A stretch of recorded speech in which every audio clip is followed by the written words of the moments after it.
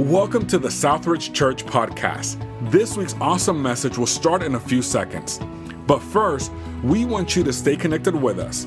You can find us on sanjose.cc or subscribe to the podcast.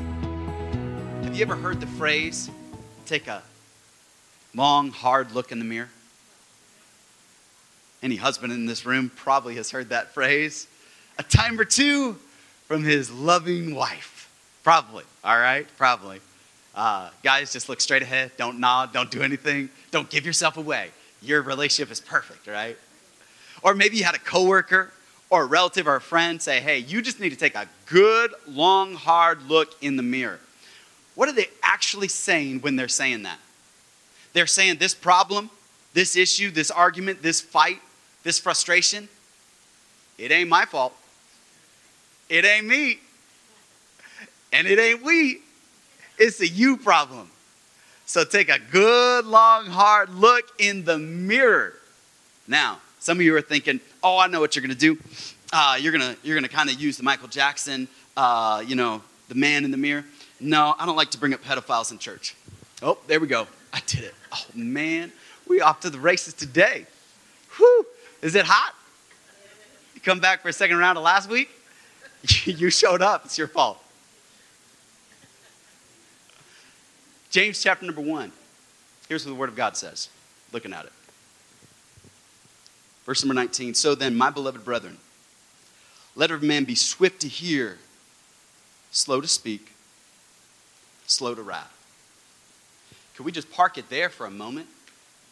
We live in the day and age where it just seems like we have to always be talking. Every post that somebody posts, we feel like we've got to say something about it. We see somebody doing something, we just feel like we need to say it. We need to voice it. I love that scripture. Slow to speak, slow to wrath, but it does say swift to hear. Verse 20 says, For the wrath of man does not produce the righteousness of God. Verse 21, Therefore, lay aside all filthiness and the overflow of wickedness, and receive with meekness the implanted word, which is able to save your soul. But be doers of the word, and not hearers only, deceiving yourselves. For if anyone is a hearer of the word and not a doer, he is like a man observing his natural face in the mirror. For he observes himself, goes away, and immediately forgets what kind of man he was. But he who looks into the perfect law of liberty and continues in it, and is not a forgetful hearer, but a doer of the work, this one will be blessed in what he does. If any among you thinks he is religious and does not bridle his tongue, but deceives his own heart, this man's religion is useless. Pure and undefiled religion before God and the Father is this, to visit orphans and widows in their trouble, and to keep oneself unspotted from the world. In this passage, it brings up a mirror. Mirrors are something that I think every day you and I probably spend some time looking into a mirror. It might be the first thing you do in the morning as you're brushing your teeth, wiping the sleep out of your eyes as you're shaving, or as you're putting on your mascara, your makeup. You're looking in a mirror. You know, where you look will determine what you look like. Where you look will determine what you look like. Have you ever been in a rush and you really didn't get time to look in the mirror? So as you walk into the office, you're looking for a window that has some sort of a reflection. You're looking at a doorknob just trying to check things out. You're looking in your rear view mirror and you're missing that the light is green and people are honking at you because you're trying to figure out, what do I look like this morning? And where you look will determine what you look like. Because this morning, the message is in the mirror. The message is in the mirror. You say, what do you mean the message is in the mirror? You see, in this passage, there's two different types of people. Did you catch it? There's the person that looks in the mirror and forgets what he saw. There's a second type of person that looks in the mirror and he takes a minute and he takes inventory and he does something about what they see. Now, some of you have all kinds of natural, just good looks, so you don't probably have to spend a whole lot of time in front of the mirror. But for the rest of us, oh man, we need to spend extra time, right? It's that extra time making sure, okay, is everything all right, and making sure everything looks good. We want to make sure we're presentable. We want to make sure everything looks good. The question is, what type of person are you? Are you the type of person that looks in this mirror? Now, this mirror is not a mirror that you have in your bathroom. It's not the mirror that you may have in your living room, in your car, the one you might have in your purse. This is a different type of mirror. This mirror has a message. This mirror has a message for us. Now, the question is, will we look at this mirror and receive this message? Will we look hard enough at it and allow this message to really get into our hearts and do its transformative work? You see, the mirror in this passage is the Word of God. Isn't it amazing that there's so many metaphors for the Word of God?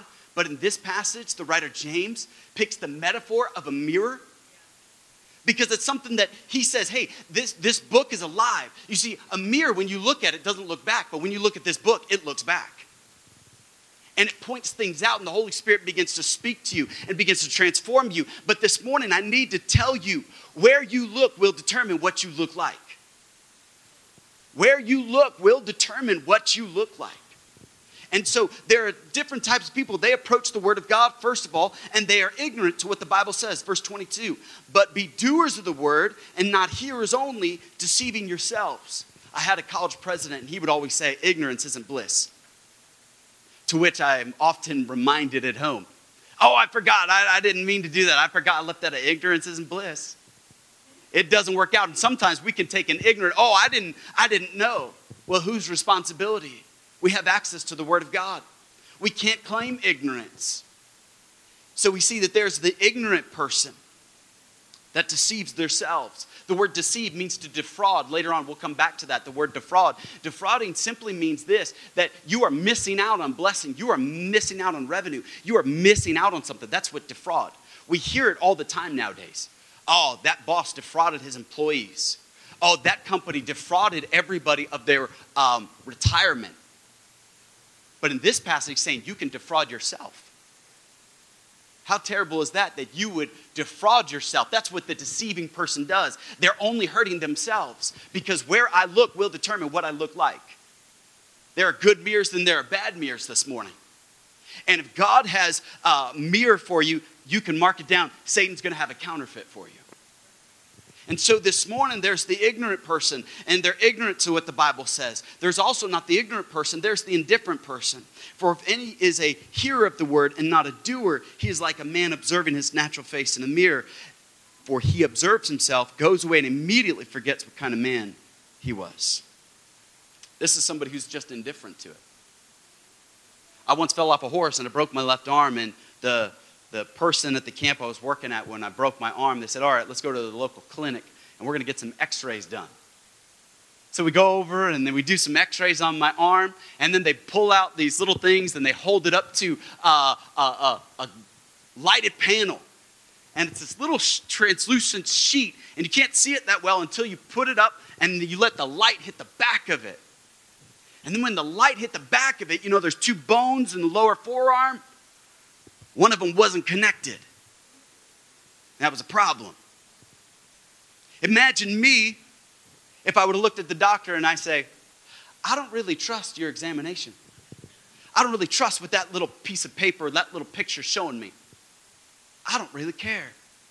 My arm is fine. I'm going to go ride a horse right now with this broken arm. I do not care. Don't give me a cast. I'm indifferent to what I just saw. Some of us approach God's word, and God's word will tell us what is right, how to keep it right, and how to stay right, and we're indifferent to it. God's word will teach you and I about finances. It'll teach us about family. It'll teach us about marriage. It'll teach us about government. It'll teach us about life. This word will teach you about everything you need to know. But too often we approach it as a man that's indifferent to it. We're like, the doctor came in and showed me the x-ray, showed me what's wrong, but I'm indifferent to it. That's not ignorance. Indifference is another thing entirely. Indifference is the sin of simply saying, I'm going to be willfully ignorant. This is the sin of iniquity. What is iniquity? That's a prideful arrogance that you're doing the wrong thing. That's a totally different thing than ignorance. This is, you know the truth, you just don't care. And if there's ever a time where the church has fallen into that age, it is the age of indifference. You look at it everywhere in our city. Somebody knocked on the door. They said, vote for this candidate. I said, why should I vote for your candidate? What has your candidate done for this neighborhood? Crime's on the rise. Filth is on the rise. Distrust is on the rise. Well, if you vote for a getter in office, you'll fix it. How long has she been in office? 8 years? No. She's had 8 years to fix it. Why would I give them another? But yet so many people, they're indifferent to it. So many Christians, we're indifferent. I just finished Lamentations. Lamentations chapter number 3. It says, is it nothing to you, all you who pass by, who see the city that lies in waste? Speaking of Jerusalem, it was the prophet Jeremiah whose heart was broken. He says, my eye has affected my heart as I see the sorrow and pain of my people. Is it nothing to you, all that pass by? We live in a culture and a society where the church has become indifferent to what we see around us, and we no longer can suffer the indifference. Because it says, if you're just a hearer and not a doer, your religion is useless. To which some of you say, it's not a religion, it's a relationship. James is trying to redeem the word religion because it's not a bad word. But our modern Christians have taken the word religion and said, oh, that's got to be something bad. He's using the word, it's a perfectly good word. What happens with the relationship is we think, oh, it's a relationship. It's a 50-50. What kind of relationship is it where God says, yes, crucify yourself, die daily? That's not a relationship. It's a lordship. So you can go on about the relationship, but he's saying, hey, this religion that you claim to have, you can't be indifferent about it. You've got to do something. Otherwise, it's useless. How many people around you that do not know Christianity would look at Christians and say, I think you guys are kind of useless. I don't know what you do exactly. Like you sing songs, you're writing more worship songs, but what is it you guys do beyond worship songs right now? Because that today is that's what the modern church really known for. Some of the most biggest labels are actually Christian bands that the world has never heard of, but they're raking in money because the church is no longer about evangelism, it's no longer about missionaries, it's about, oh, we got to have this latest worship track. I'm all for worship, but we've missed it, we're indifferent. But then there's this other person. They're intent on obeying the Bible. Verse 25, but he who looks in the perfect law of liberty and continues in it, and is not a forgetful hearer, but a doer of the work, this one will be blessed in what he does. You see, you need to understand the value and priority of this book, this word. As a matter of fact, the Psalm says, I will worship towards your holy hill.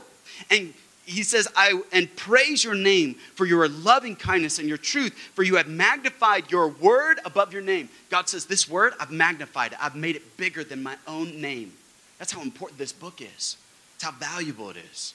So this morning, can we take a good, hard look in the mirror? Can we do that this morning? Can we pull out the Bible and say, okay, I'm going to take a good, hard look at it. I'm not going to be indifferent to this. I'm not going to be one that just simply hears it and then goes about my way. Because there's a message in this mirror. Are you ready to receive the message that's in the mirror? Every day you look in this book, it's got a message for you. There's a message in this mirror. It's not one where you just come and look at it and say, everything's good. It's like the old show, The Fonz, where he looked at the mirror about to comb and he's like, how many Christians do that? You just dated yourself if you were like, yeah, I remember that. You see, there are also mirrors that will mislead you. That's what he's saying. For if anyone be a hearer of the word and not a doer, he's like a man observing his natural face in a mirror. For he observes himself, goes away, and immediately forgets what kind of man he was. But he who looks into the perfect law of liberty, he uses a word there, it's perfect. I would underline it, I would highlight it, I would circle it. You say, why? If there's perfection, there's something that is not perfect. So he makes a distinguishing characteristic about this mirror. He says, this is a perfect one. What leads us to believe that, guess what? There are other mirrors out there. You ever been to a cheap carnival that they might have at a school or at the mall or just some random field? And they got a little house of mirrors, and you pay way too much to go through this little house of mirrors. And you walk in, and you probably pay $10 per person to walk through this house of mirrors. And you walk in the first mirror, it's all squiggly. And you kind of look at yourself and you kind of laugh. You walk into another mirror, you're a lot taller and thinner. Then you look at another mirror and you're a lot broader. Then you look at another mirror, you're a lot shorter. There are mirrors that will mislead you. There are mirrors that will mislead you. It's like this. We look at God's word and imagine yourself this morning surrounded by mirrors. And then the mirror shows you something you don't like. And instead of dealing with it, you just turn that mirror. I don't want to deal with my anger. I'll just turn that so that mirror doesn't reflect back to me my anger. I don't want to deal with my pride. Let me just turn that mirror. I don't want pride staring back at me. Oh, I don't want this, so I'll just flip that mirror, and I'll flip this mirror, and I'll flip this, and I'll flip that. Oh man, I don't want to go to a church that holds up a mirror to my life. That's not where I want. Because there are mirrors that will mislead you. So you and I need to look into the perfect law of liberty. Now you say, how can there be law and liberty at the same time? They work perfectly. You and I get to go down the 101 freeway, and you and I get to cruise at 65 to 75 miles per hour. Nobody will stop you. Nobody will pull you over. Nobody will mess with you.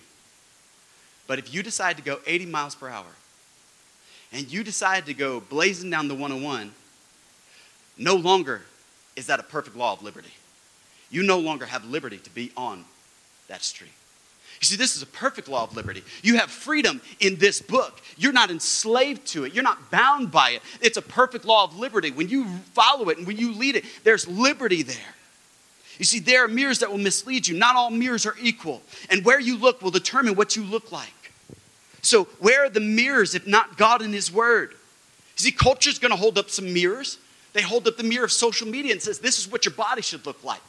There'll be people, friends, that'll hold up the mirror and say, this is what you should have in the bank account. This is what you should drive. This is what you should wear. This is how you should talk. This is how you should vote. This is how you should think. There's all kinds of mirrors that are influencing you.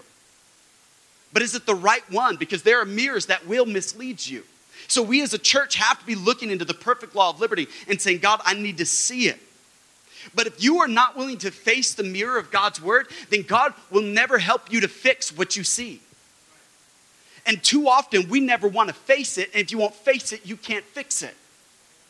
And how many of us in the church are just simply saying, I'm indifferent to it. I don't want to work on it. I don't want to fix it. I don't want to do anything about it. And this morning, may God help us this morning and say, let's face ourselves in the mirror. And let's say, all right, God, help me. Now, there's a huge distinction between the Old Testament and the New Testament. In the Old Testament, the psalmist said, search me and know me and see if there be any wicked way in me. He said, God, you do the work. But that's not what happens in the New Testament. What happens in the New Testament? It says, examine yourselves whether you be in the faith. It's not God searching you anymore. It's you searching you because you're on the victory side of Calvary. So you need to take that power and say, hey, I can discern for myself. I don't need to go to the priest every time. I don't need to go to the pastor every time. I can get my Bible and say, okay, God, this is the measuring stick for my life. How do I measure up? And so many times we are waiting till Sunday for something to be revealed when God wants to work on you every single day. And He wants to be teaching you. He wants you to be looking into the perfect law of liberty. We're on the victory side of Calvary. Let's examine ourselves. Let's be a church that says, you know what? No, I don't need to wait till Sunday. I do my own examination. I make sure that I'm right before God. You see, a mirror reflects back an image. And too often, we're guilty of just glancing at this mirror. Just a quick glance. Some of you maybe had a busy morning. You were getting the kids ready, got to get to church, and got to go. And so you just glance in the mirror. And then you get here, and you're like, my socks are not the same color. This top does not match these pants. What was I thinking? Sometimes I would get dressed in the dark and I would think I'm wearing blue pants with a blue jacket. And then you get to your location, you find out you're wearing black pants with a blue jacket. And you're thinking, this does not work. This isn't working. And so this morning, we can't just glance at this mirror. You ever forgotten something right after you just heard it or saw it? I have a bad habit. I'll be talking to somebody that I'm just meeting in a conversation, and I'll have to ask their name several times because I don't want to forget their name. So I'll ask them over and over because I don't want to be the person that right after I just met them say, hey, I know I just met you and you gave me your name. Can you give it to me a second time? Because that's just glancing at it. And they don't feel like, did this guy even listen to me? I said my name. And here, too often, we're guilty of just glancing at it. Last week, some of you were very encouraging about the message last week. You said, man, Pastor, preach more like that. I really liked that. I really appreciated that. Question, do you even remember what I said?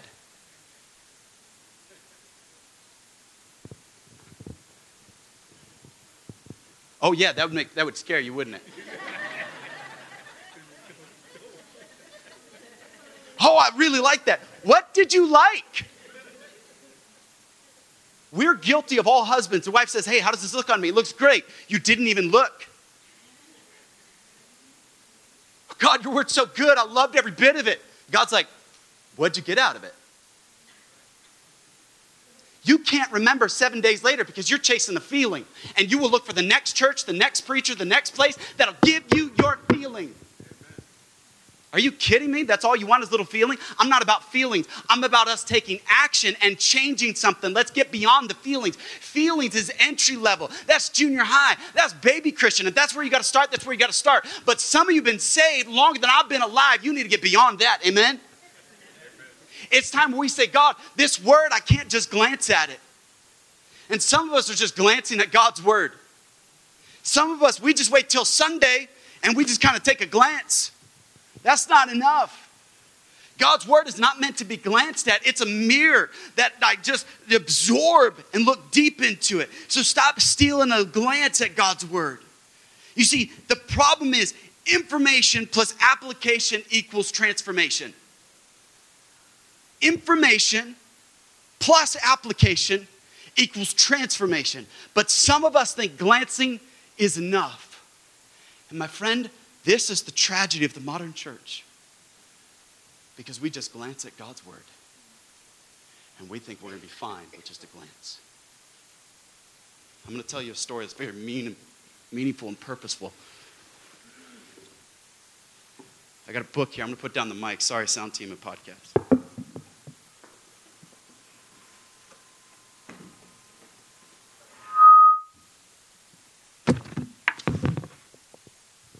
It's a box of books.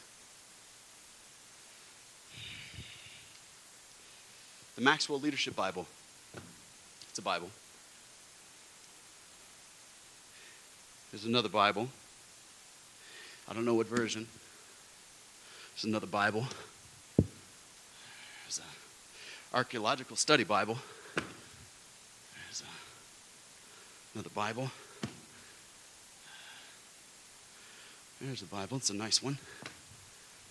Oh, I like that one. Lots of dust. That's a really nice Bible. NKJV. That's my preferred Bible. All right. Thompson Chain Reference Bible. That's a good one. The Holman Christian Study Bible.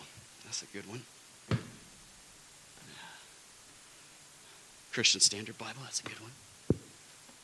Oh, that's another good Bible right there. Let's see what else we got here. Oh, that's a Schofield. I like Schofield. Those are good Bibles. Let's see, what's this? Oh, it's a wide margin. More room for taking notes. That's a good one. All right, let's see, another King James. The These and the Thous. Thou shalt not. Another Thompson Chain. That's right. Let's see, what's this? Looks like another New King James. King James. I don't see a Message translation in here. There's another Bible right there. And there's another Bible. All right, let's see. That's another Bible. It's a brand new Bible in the box. That's never been used. That's another brand new Bible in the box, never been used. And that's another Schofield brand new Bible. There's 25 Bibles. Those are just the ones I could find. All those belong to one person. And that's just one box of his Bibles. That's a lot of biblical knowledge right there. Every translation you could possibly want. Every way to parse it, dissect it. I didn't bring the Filipino Bible. I didn't bring the Spanish Bible. My kids call it the Santa Claus Bible.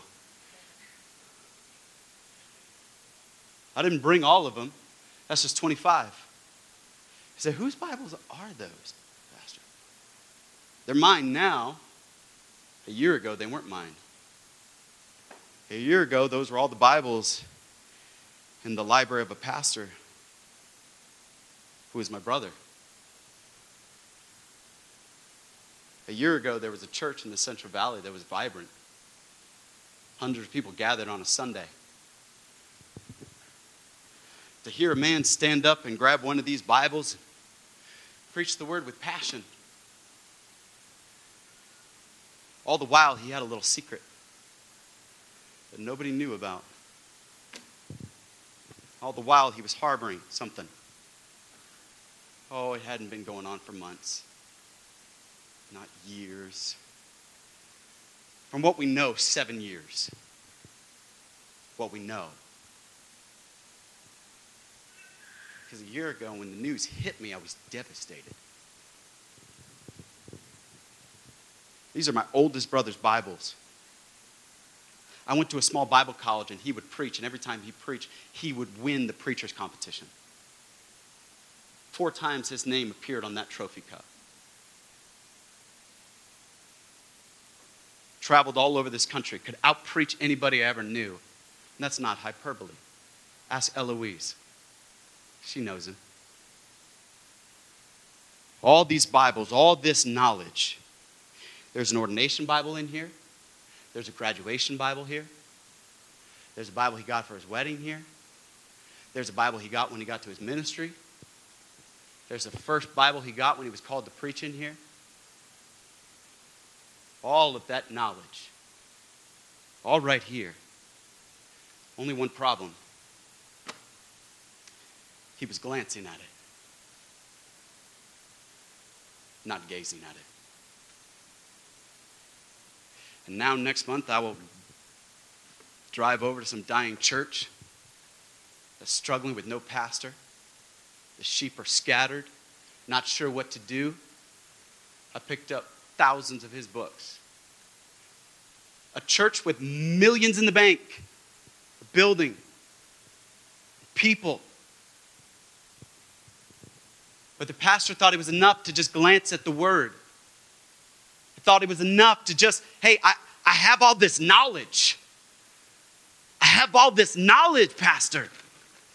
You sit here with all that knowledge. You grew up in church. Some of you went to Bible classes, life groups, studies. You name it. You know all that stuff. You got all that knowledge. But without application, there is no transformation in your life. And we are filled with a generation of Christians who are glancing at God's word and not gazing at it and allowing that book to transform their life. And I could go around this room and say, what did I preach last week? What did I preach the week before? What did I preach the week before that? Some of you are so kind. Oh, Pastor, you're my favorite preacher. Tell me what you've actually learned from me.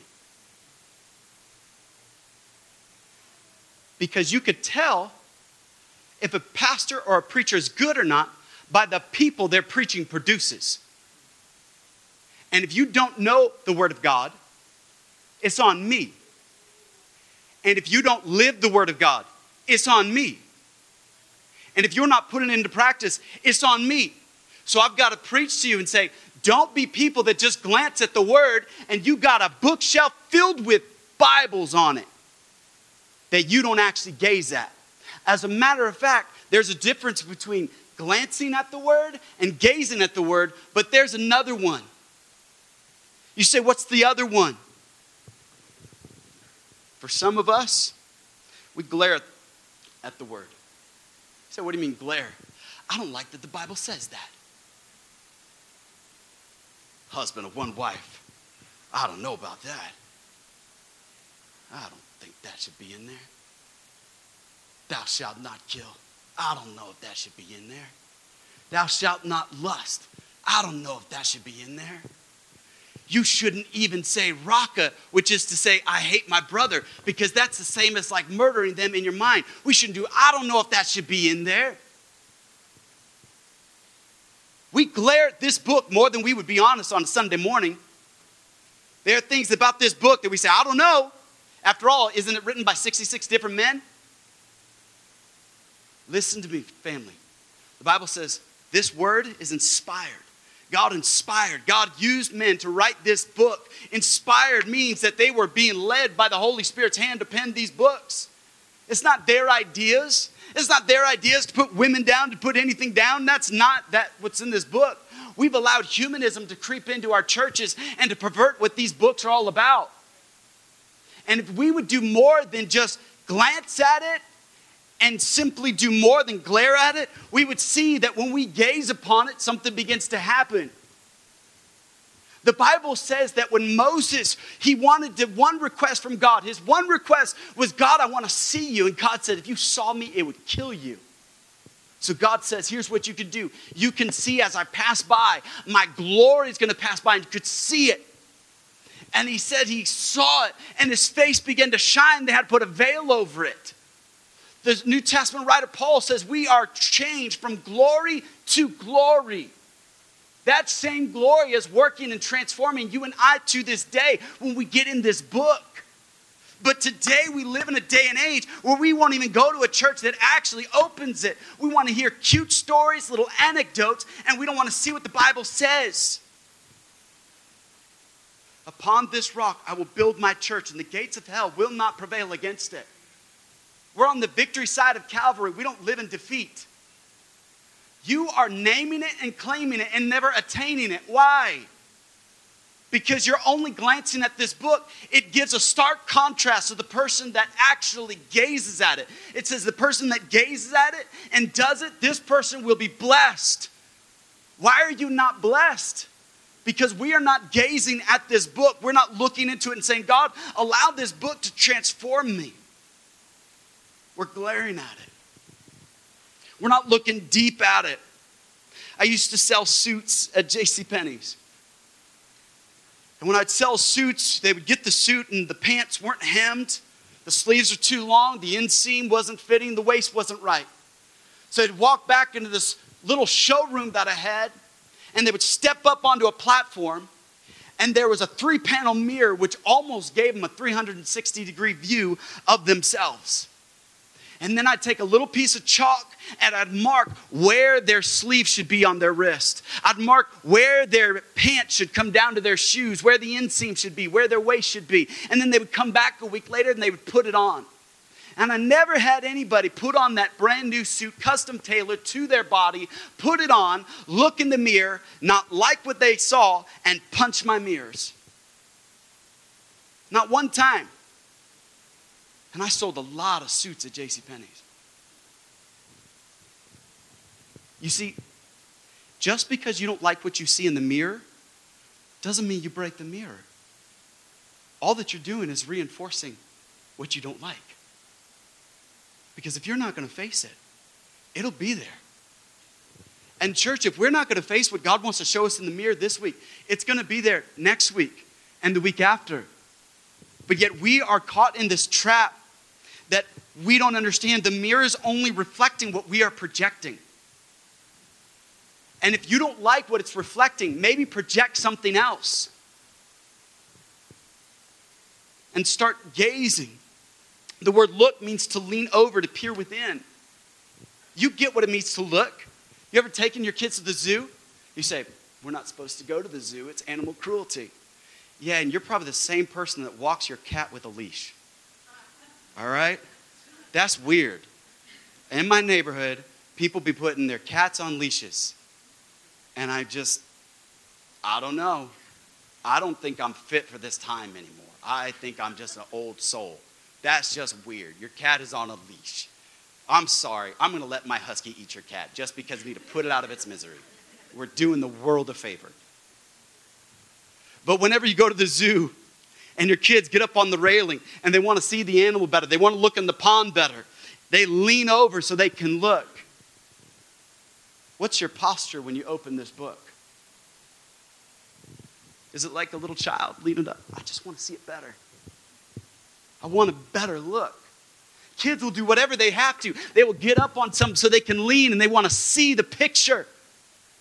And God is saying that's the same word to the person who gazes in it. It's that look of, I want to see more in your word. We sing about it, we worship about it, but I'm afraid we don't do anything about it.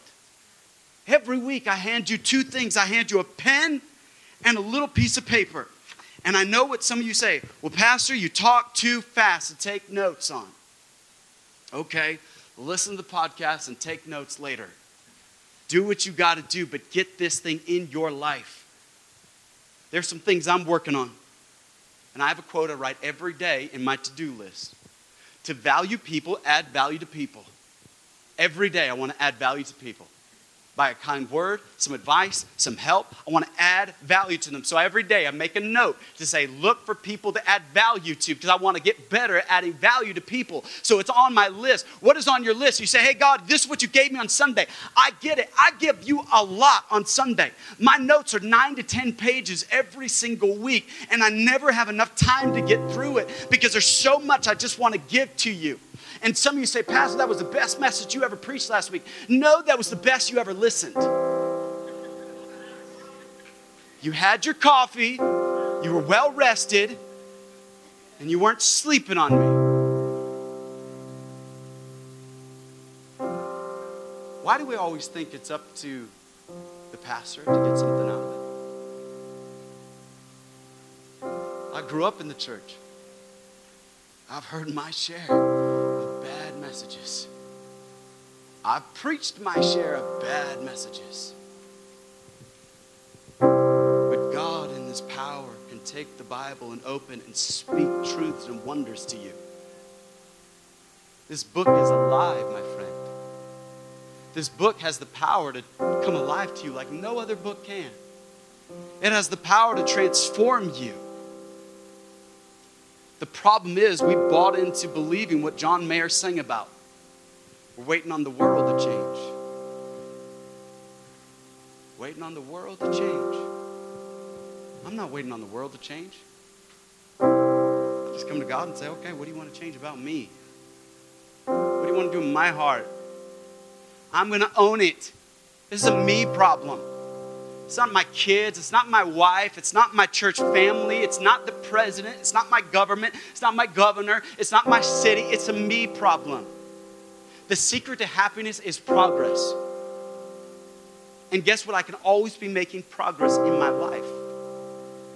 And some of us don't understand that as we gaze into the Word, God does something. Thirdly and finally, a mirror is for measurement. You say, what? A mirror is not for measurement. Yeah, let me show you. But he who looks into the perfect law of liberty and continues it, and is not a forgetful hearer, but a doer of the work, this one would be blessed in what he does. But what does this blessed person do exactly? What is it that he does? He goes on to elaborate in verse 26. If any among you thinks he is religious and does not bridle his tongue. You have speech that you know is not kind, considerate, or clean. I'm amazed at how we talk as Christians nowadays. The vulgarity, profanity. You say, I don't know where the Bible says thou shalt not be vulgar and profane. You're right. It does not make a list of every 4-letter word. It does not. It does say every word will be required of you at the day of judgment. What's that mean? Every word is being written down. All of it. I'm accountable for everything I've said. All the gossip, all the lies, all the slander, all the profanity, all the vulgarity, all that stuff. Here, Scripture is saying, hey, you Christians, it's not talking to the culture. It's not talking to people who aren't saved. He's talking to Christians. He said, hey, get a hold of your tongue. Many a marriage will be changed if we got a hold of our tongue. The things we say. Many a church will be transformed if we got a hold of the way we talk to one another when that person's not present. Oh, we know how we talk when that person's present. It's when they're not present. It's when that person is not around. These 6 things that the Lord hate, yea, a lying tongue. First out the gate in Proverbs, the things God hates has to do with our tongue. What we say. Oh, I hate that person. Really? Hate? A Christian saying I hate that person? I'll tell you this, you will never win that person if you hate that person. Our job is to tell them about Jesus Christ. I'll take it a step further. If I'm critical of somebody, there's no way I'm going to be able to win that person. Just me being critical of them. How often can we just go off because we just feel like in our culture today, we just feel like we can just say whatever trash we want to say about people. We don't even know. As if they did something to us. Scripture's convicting.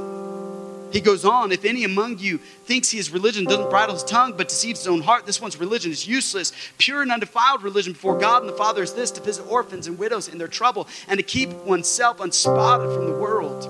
A mirror is a measuring standard, the standard that we measure everything by. That's the mirror that we look to. That's the standard. There's a standard we've got to measure. And God says, this is the standard.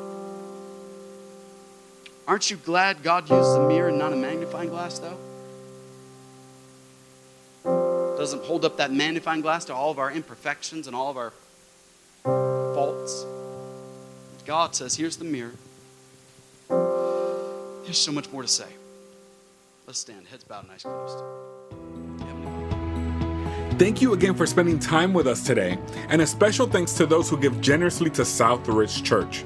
It is because of you that this ministry is possible. And if you want to learn more about Southridge, you can follow us on social media at Southridge Now. If you enjoyed the podcast, you can subscribe or share it with a friend, or even take a screenshot and share it on your social story.